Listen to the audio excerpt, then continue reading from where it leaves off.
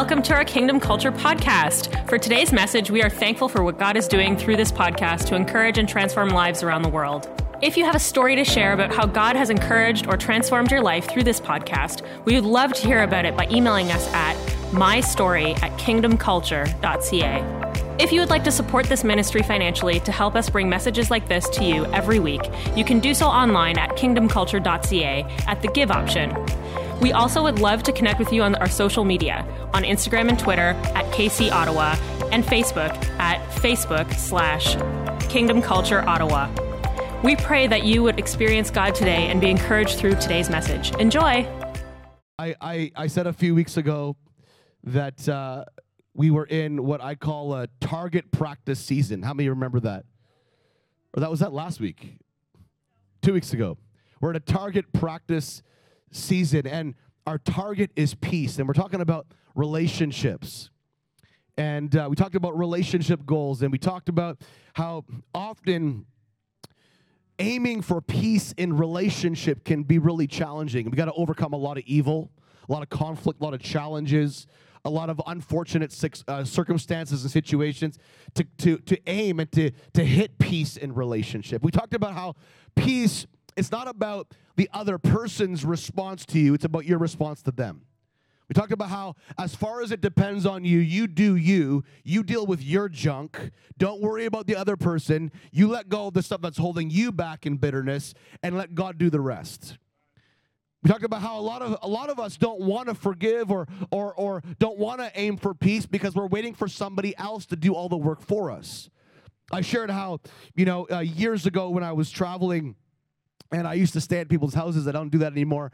And I was in Indiana, and I was at this this large acreage, and this generous man who was hosting us, he gave us like over 2.5 rounds of clay pigeon shooting, skeet shooting they call it. And so we were in his field, and I had never done it before, and I'd never shot a double barrel shotgun towards, clay discs before, and it was very new for me. I never really shot a moving target, to be honest with you. The most I'd ever shot at that point was with a BB gun against some cans, in a backyard. But here I'm learning how to shoot a moving target.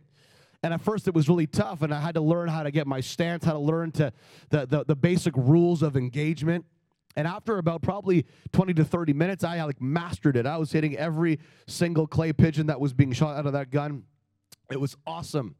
All kinds of new, neurons were firing in my brain. It was a new experience. And I realized that if you're going to hit a moving target, you have to know the rules of engagement. And I think that relationships and aiming for peace in relationships sometimes feels like a moving target. It can feel hard, right? Like you gotta know how to engage it. It's not so simple as just standing. You have all the time in the world to aim and shoot. No, it's moving. The relationships in your life, the challenges that you're facing in relationships in your life, it's like trying to hit a moving target. There's lots of challenges that will come your way. I talked about family members. Remember family dinners? Maybe the last family dinner that you had was around your anti, COVID belief systems. Maybe you don't even believe COVID is a thing. Then you have somebody that is like for, I want to get like every single vaccine the government's ever going to give us. And your family's divided. And you're arguing. And then the religious topic comes up. And then politics comes up. And all these controversial things come up. And then your family conversations at the dinner table kind of implode.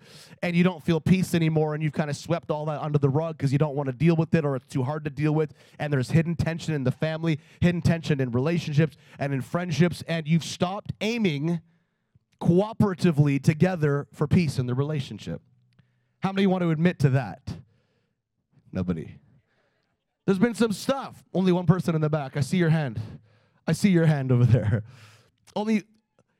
There's been some challenging times in the last several years. And so if there was ever a time that we need to aim for peace, it's now. It's now. And so I opened up this whole message with Romans 12, and I read 12 verses to you. And I'm going to do that again.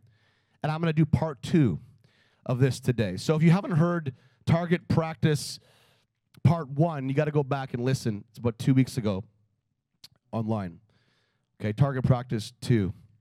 But before I go into that, I want to read Romans chapter 12, verse 9. I'm going to read about 12 verses to you, and I'm going to jump on 2 specifically. And we're going to break those down. Romans chapter 12, verse 9. Love must be sincere. Now, this is Paul the Apostle writing to the believers at Rome.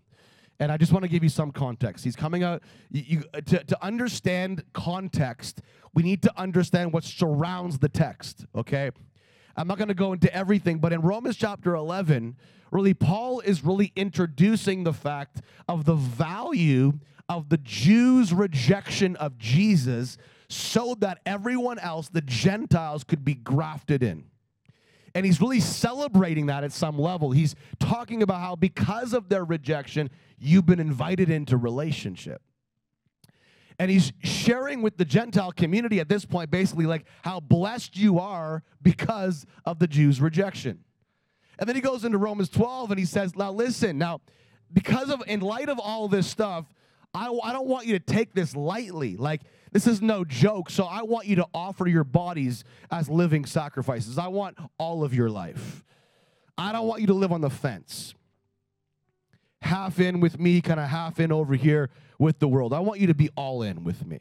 I want you to offer your whole body. You know who owns the fence? The devil. The devil owns the fence. If a man sits too long on a fence, there's no reproduction happening, if you know what I mean. The devil owns the fence. If you want to produce the kind of fruit God wants for you to produce in life, you got to get off the fence. I want you all in. So he says, offer your bodies as living sacrifices. That's what worship is, he says. And then he says, and be transformed on the inside by the renewing of your mind. Change your stinking thinking and watch the metamorphosis take place. The word for transformation is likened to the word that's used of the metamorphosis that happens to a caterpillar turning into a butterfly. I want a total turnaround of your life by simply thinking different about your situations, about life. And then he continues on talking about the value of community, the value of relationships, the value of you playing your part, the value of you finding your talent, the value of you finding your gifts, your leadership gifts, who God's created you to be in the context of community. And then he goes into verse 9. I'm going to read this to you. He says this, love must be sincere. This is Romans chapter 12. Love must be sincere. Hate what is evil. Everyone say hate. It's a strong word, but we need to hate what is evil. Cling to what is good. Be devoted to one another in love. Honor one another above yourselves. There's so much truth and meat in this verse right here.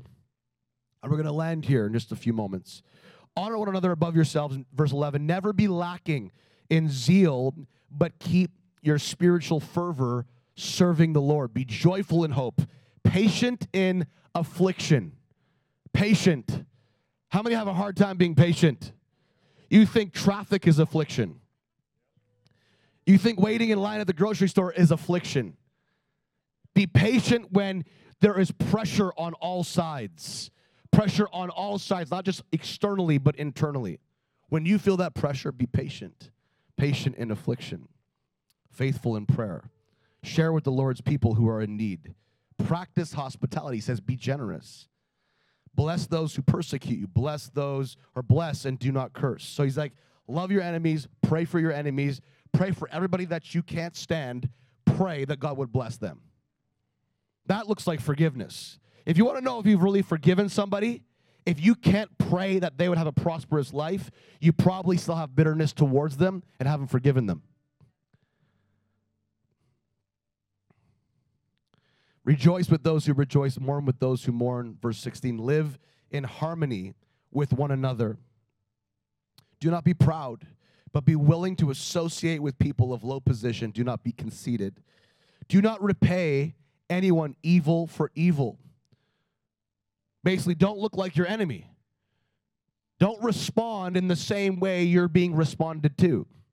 Be careful to do what is right in the eyes of everyone. Be the example, verse 18. If it is possible, as far as it depends on you, live at peace with everyone. I love this. If it is possible, as far as it depends on you. So, you have a responsibility in this equation. Don't wait for someone else to do all the work for you. Don't wait for your dad to forgive you because he rejected you. You forgive him. Don't wait for your mom to forgive you because she didn't want you. You forgive her. Don't wait for your coworker, your friend, your ex-wife, your wife, or whoever the person in your life that you care a lot about. Don't wait for them to do the work. You do the work. It depends on you. You do you, and let God do the rest.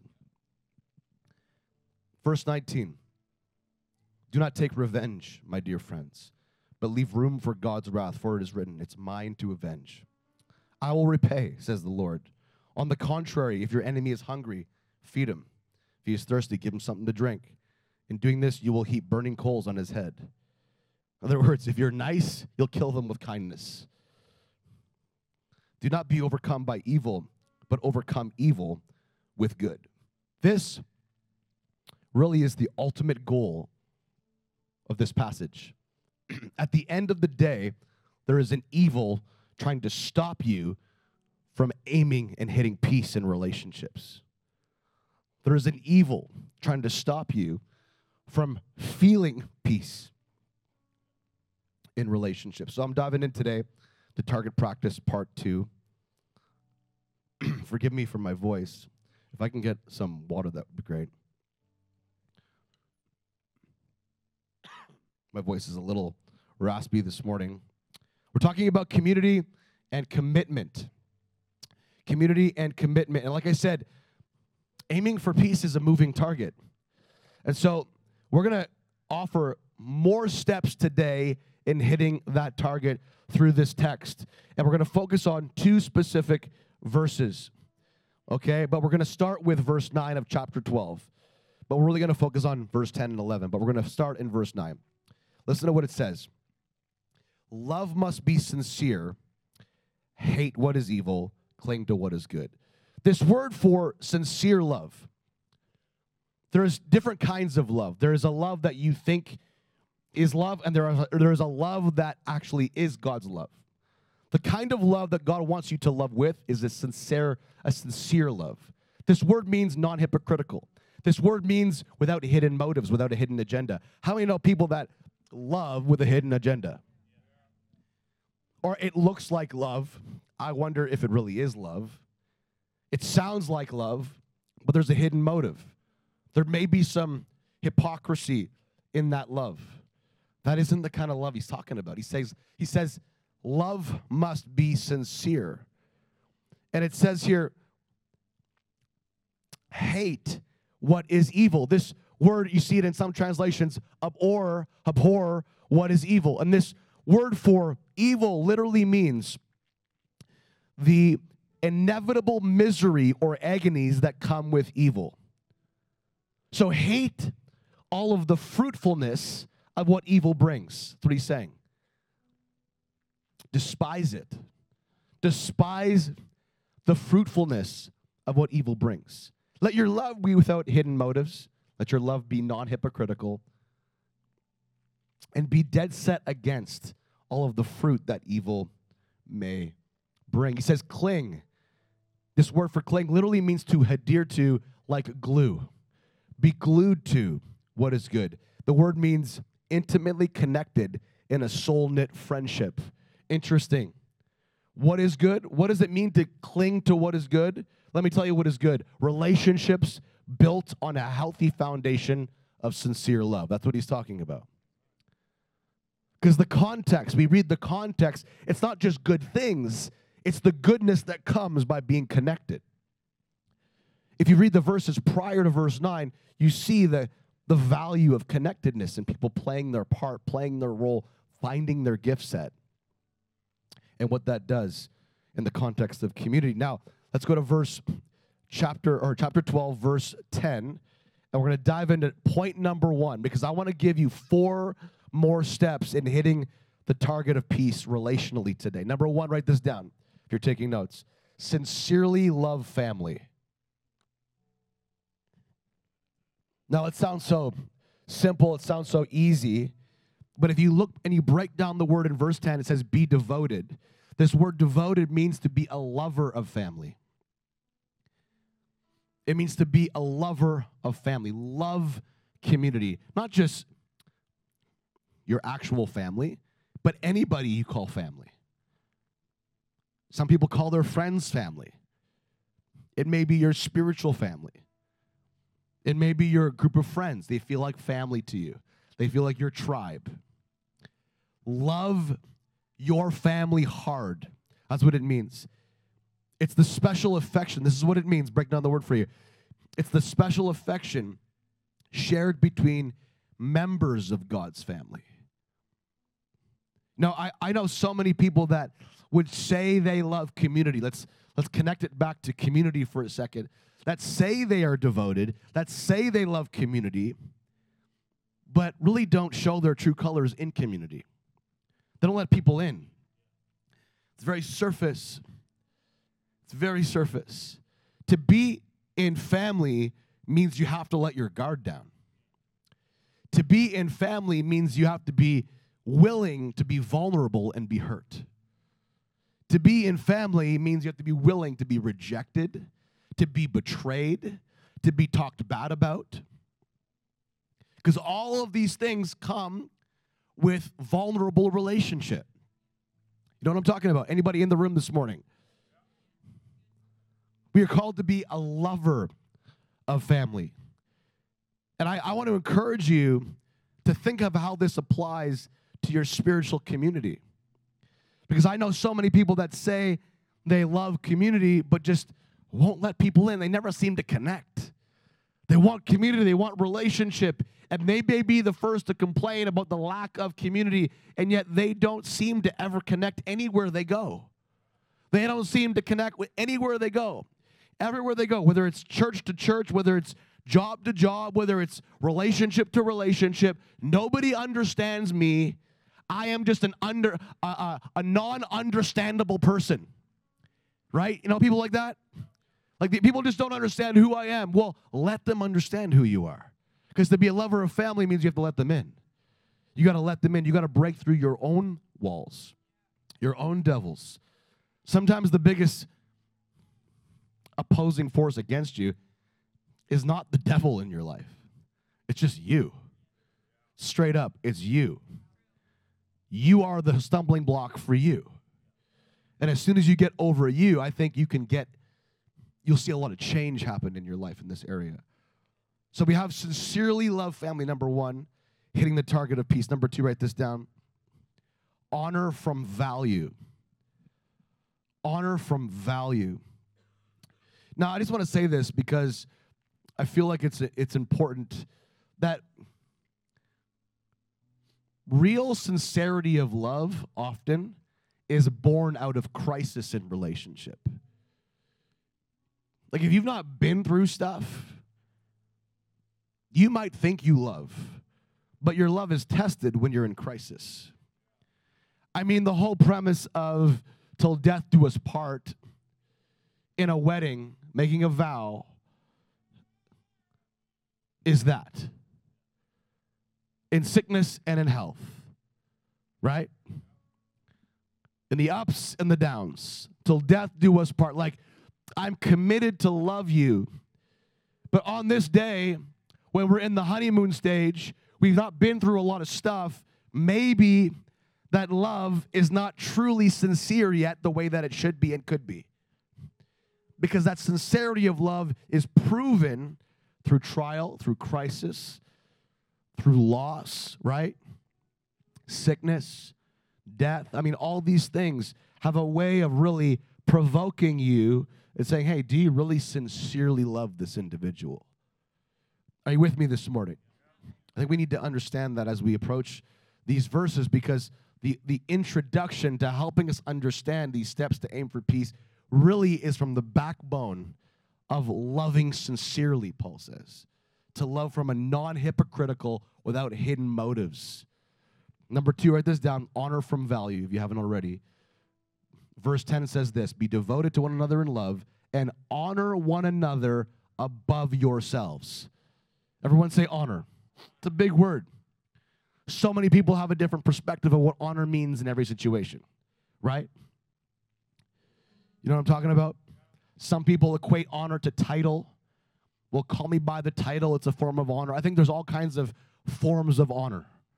I really do. But at the core, hopefully, honor, what's motivating honor is a sincere love, a sincere respect, a sincere value that you have for another person. Now, to break this word down, it's actually spelt like the word time. The Greek word is spelt like the word time, which I think is pretty interesting because often honor looks like time. I know it's not, I can't theologically say that that's what it is because it's just spelt like the word time, but I thought it was kind of interesting. But the word honor literally means to pay respect from a place of perceived value and worth.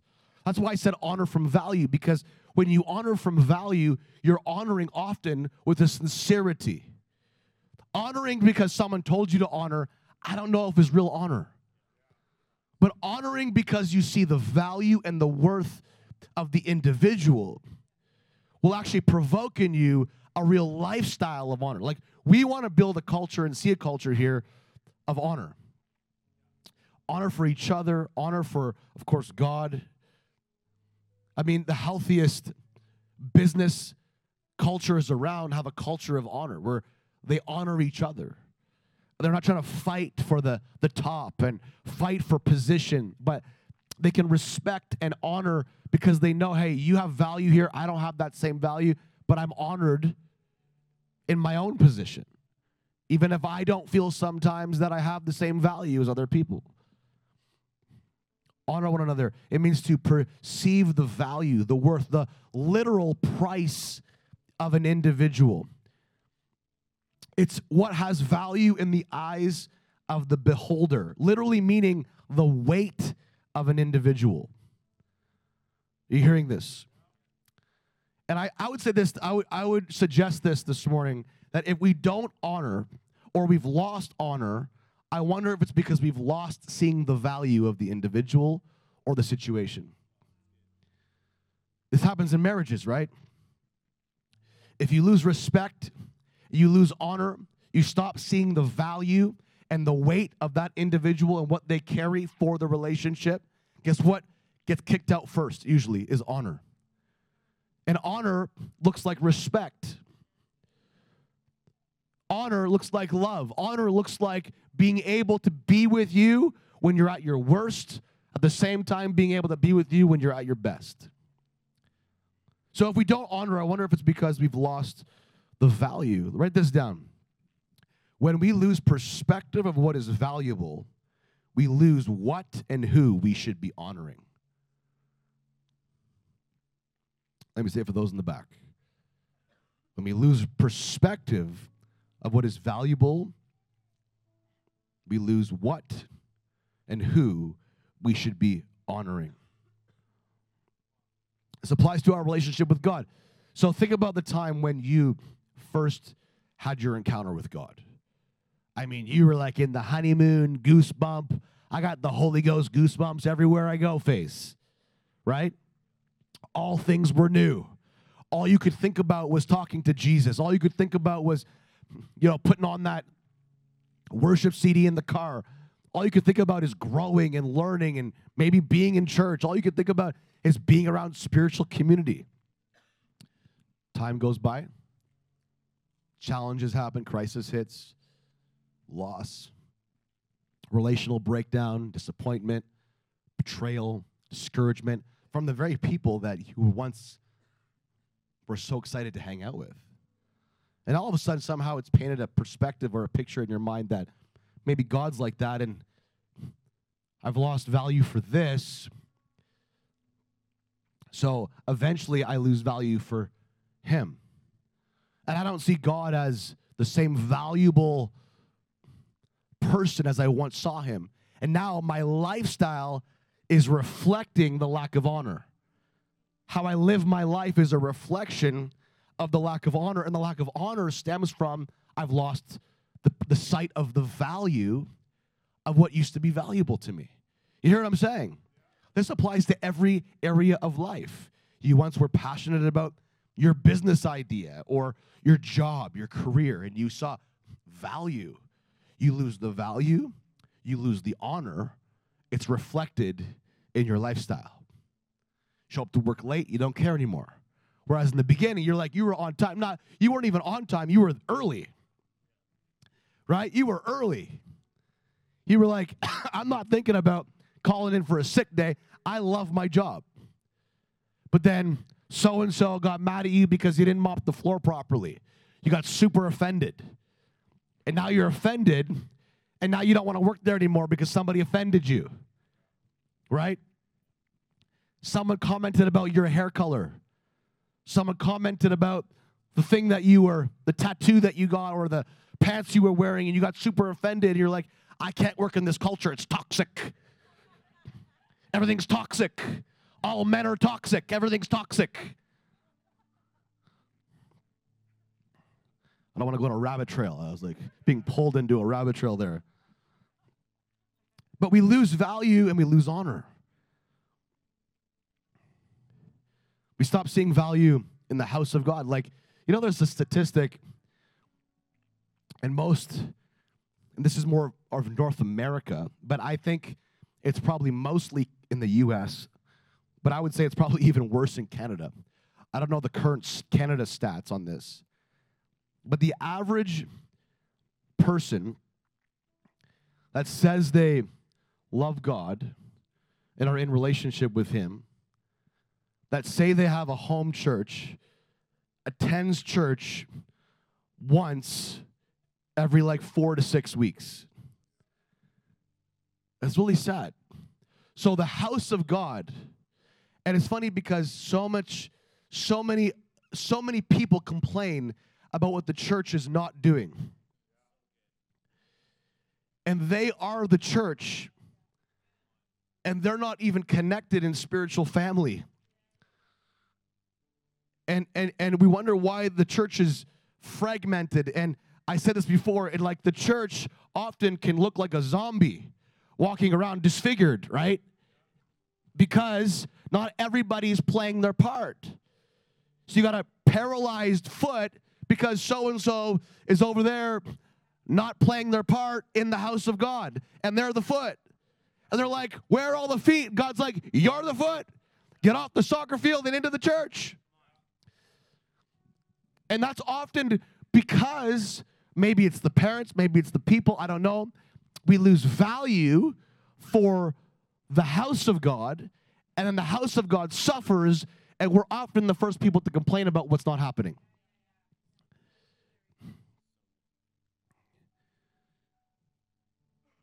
We lose value for the gathering, we lose value for spiritual community, and we stop honoring. And of course, that affects our finances then. We lose honor. Well, for sure, God's not in my finances. I was talking to somebody this week, actually, about hockey culture, and I think there's exceptions. I think there's a line between you really believe that your son or your daughter can make it into some sort of professional sport, and you feel like the word of the Lord to invest. And then there's the line of, well, they're not going to probably make it to the NHL, but you're going to invest this good discipline along the journey. But then you have so many people. What happens is, we're talking about this, he's like, their house league hockey is 5 days a week for him. 5 days a week. And I'm just using this as an illustration, is that we have a hard time even coming to church once a week. And what we do here has eternal significance into your soul and spirit for all eternity. At the end of the day, you're not taking your hockey stick. And I'm just using that as an illustration. Follow me for a second here. We spend 5 days a week on the ice. We give the ice the best of our free time, and the house of God suffers. We give our money to the house league, thousands of dollars a year, but when the pastor talks about investing into the house of God because the Bible says to, we're offended. But we're not offended paying the fee every year for the ice time. You get what I'm saying? Even though my kid's not making it to the NHL. You see what I'm saying? And I just thought it was an interesting conversation, an interesting way of putting it. This didn't come from my mind, by the way. We were having a conversation. I was like, that's really interesting. And people complain about coming to church once a week. On time. Someone says on time. I didn't say that. That wasn't me. I'm just leaning in today, and not to make you feel bad, but to help us be challenged to see, like, man, like, what if the reason why we stop honoring God with our time in all the things that are important is because we've stopped seeing the value? We don't see the value. We see more value in investing into a hockey league than we do the house of God that's changing lives. You get what I'm saying? I'm not saying there's not value in investing in the other areas of your life. I'm just saying that if we had to pick, most people would be like, well, that makes sense. It doesn't make sense over here. It's too intangible. It's supernatural. It's spiritual. It doesn't make sense. I can't measure it. I wonder if our perspective has been dulled. The reason we don't see value is because we are missing a revelation of whatever it is that we should be valuing. I wonder if we're lacking in a revelation. It's because our perspectives of these things get warped over time because of problems and trials. You know, Paul the Apostle encourages us to honor this way in the book of Philippians. You can go there, chapter 2, verse 3. He says, do nothing out of selfish ambition or empty pride, but in humility consider others more important than yourselves. That's a huge, weighty statement. To live a life of honor is to consider others more important than yourselves. That's a hard one, isn't it? You know that you're considering others more important than yourselves when you can give something of yourself and expect nothing in return. You know that you're honoring somebody above yourselves when you can give of yourself to somebody and expect return and not get anything in return and keep on giving.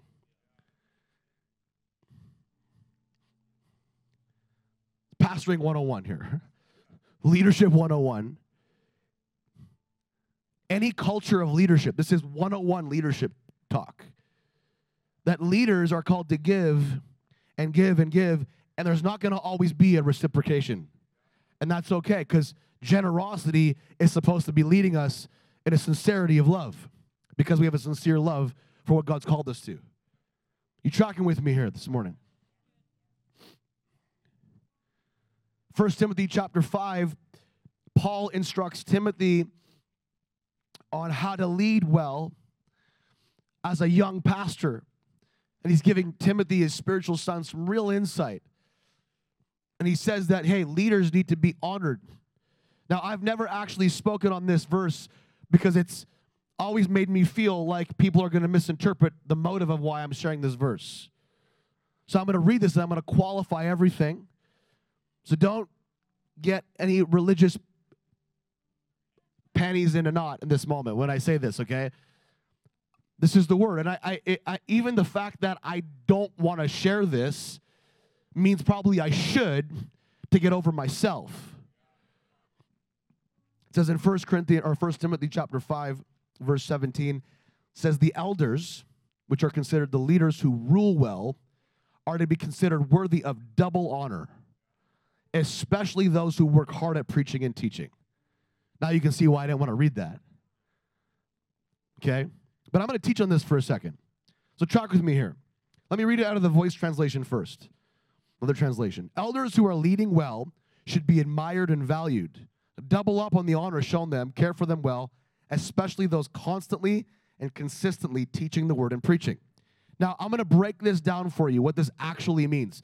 The word elders just means leaders, okay? Leaders that are leading well in a specific task in this context with preaching and teaching. The word for to rule well literally means to establish a preset character which provides the needed model to direct others. So those that rule well have a preset, established character that is needed to model and direct others. It means having a diligence to take the lead. It underlines the effectiveness of influencing people by having a respected reputation. You know that a reputation is not built in a day. It can be lost in a day, though, and that sucks. Reputation is built over a very long time. And in one day, one stupid move can destroy everything. It's a sad reality, but it's unfortunately the reality of leadership. You can spend years building something, and one stupid move will change the trajectory forever. This word for rule well means to be built on a solid track record. Okay, so leaders who have a well-established character that allows them to be the model needed to direct others, that have a well-respected reputation, should be counted worthy of double honor. Let's talk about what that word for worthy means. It means matching value to actual substance. Matching value, so putting a price tag on the substance that's overflowing from the source. You tracking with me? Are you hearing this? So you're placing a value. There is value in you. So when you first got married, you saw value in that individual, right? And because you saw value, you placed a price on that value. And because of that, you honored your spouse, right? Is anyone here? Okay.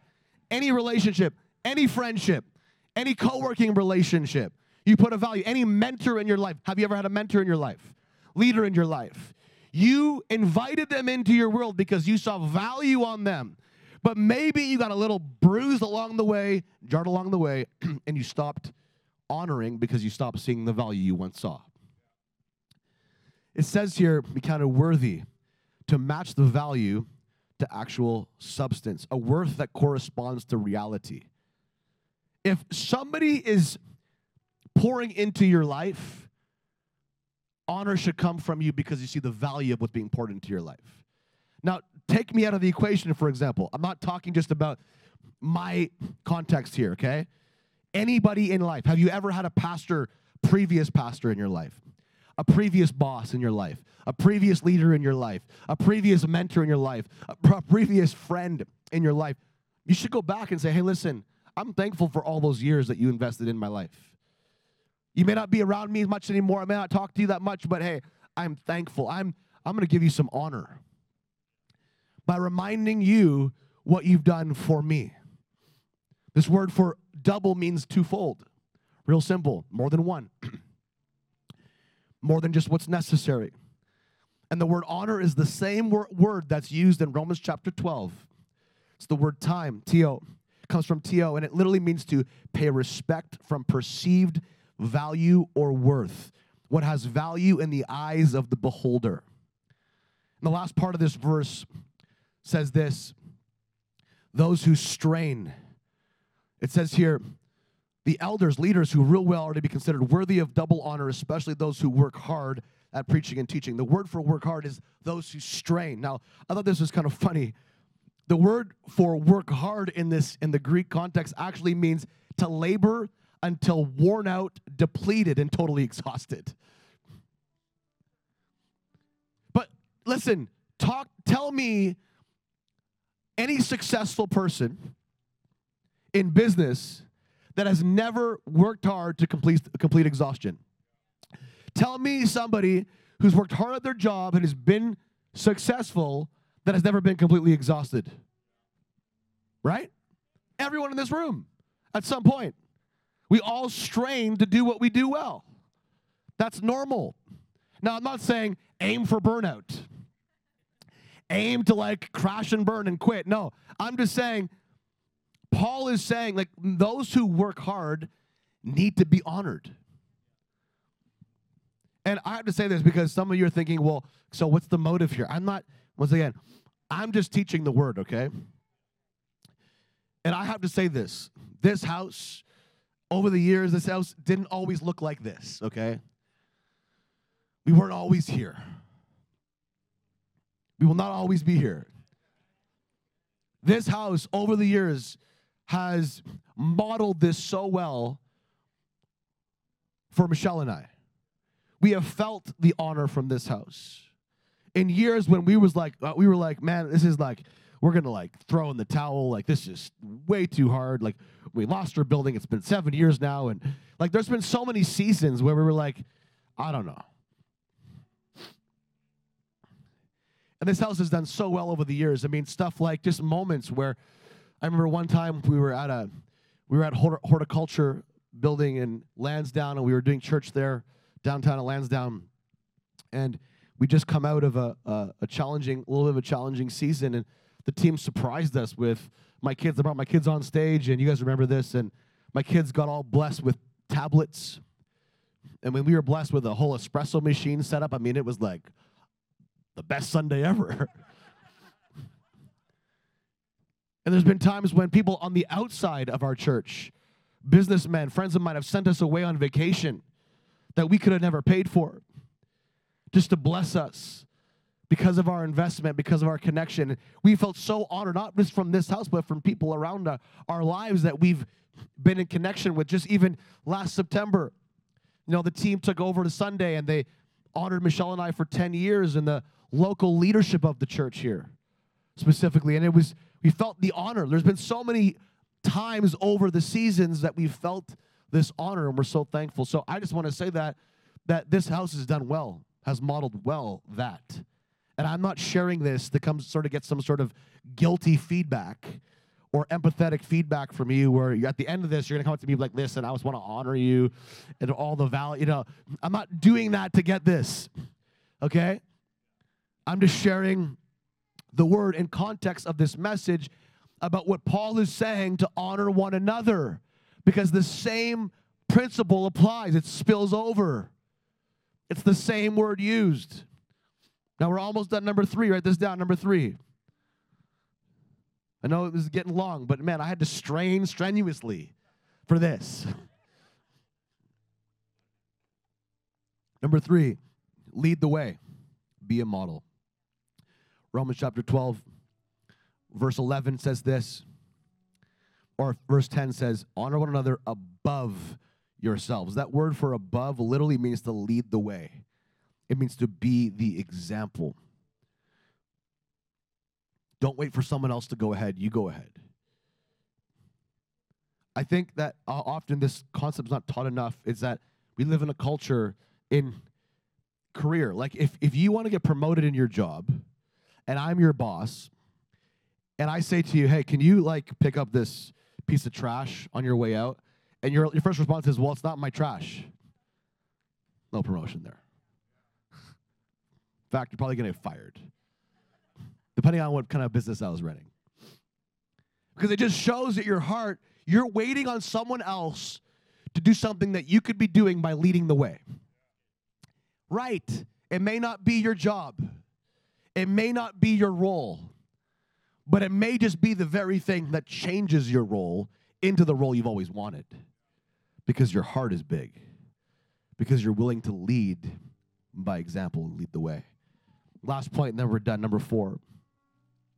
Stay diligent and serve God. Stay diligent and serve God. It says in verse 11, never be lacking in zeal, but keep your spiritual fervor serving the Lord. In some translations, it would say it like this: be in diligence and not lagging. And this word means to be quick, to give one's best, quickly obeying what the Lord reveals as his priority. To be diligent is to go quick, to take action quickly. To be lagging literally means to be delayed, reluctant, slothful, dragging one's feet. How many know people that are slothful? It's like to get them out to do anything, it's like dragging their feet. Hey, you want to come out and be part of this event? Well, what time is it at? Oh, I got to get my beauty sleep. Well, there's all kinds of and I get it. You're single, and you have a lot of things going on. You have no kids. I get it. I'm just joking. Forgive me, Lord. Sometimes I say that in my head, though. But we don't want to be those people. Paul is saying, be diligent, move quick, take action quick. Don't be a sloth. Don't drag your feet. Take action. And what is he saying to take action in? He's saying take action in being fervent in serving God. And there are many different ways we serve God. But I want to encourage you to ask the question in this season of your life, what way does God want you to serve that you haven't been serving? What way does God want you to serve that you've been serving in, but you need some more fervor, some more passion because you've lost the passion in this part of your relationship? To be fervent literally means this. I'm going to give you my translation. It means to keep it hot. You want to keep it hot in your relationship, right? How many married people in the house? Yeah, a few. You want to keep it hot, don't you? Hopefully. If it's not hot, it's cold. And cold isn't fun. Keeping it hot, right? But nobody, like, what's going on here this morning?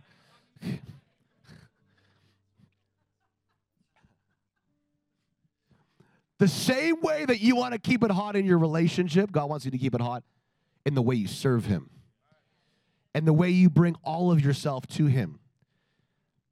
Keep it hot. This word means hot enough to boil. It's the sound of boiling water.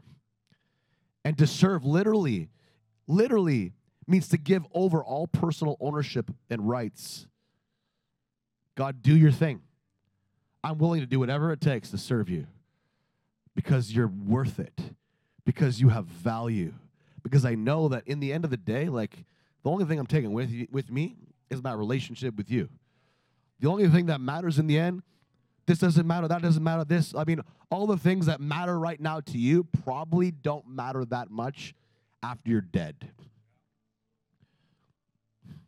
Some of you just got free of anxiety right there.